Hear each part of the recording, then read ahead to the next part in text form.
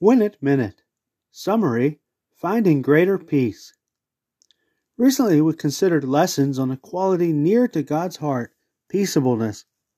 Improving in this godly trait enhances both peace and joy.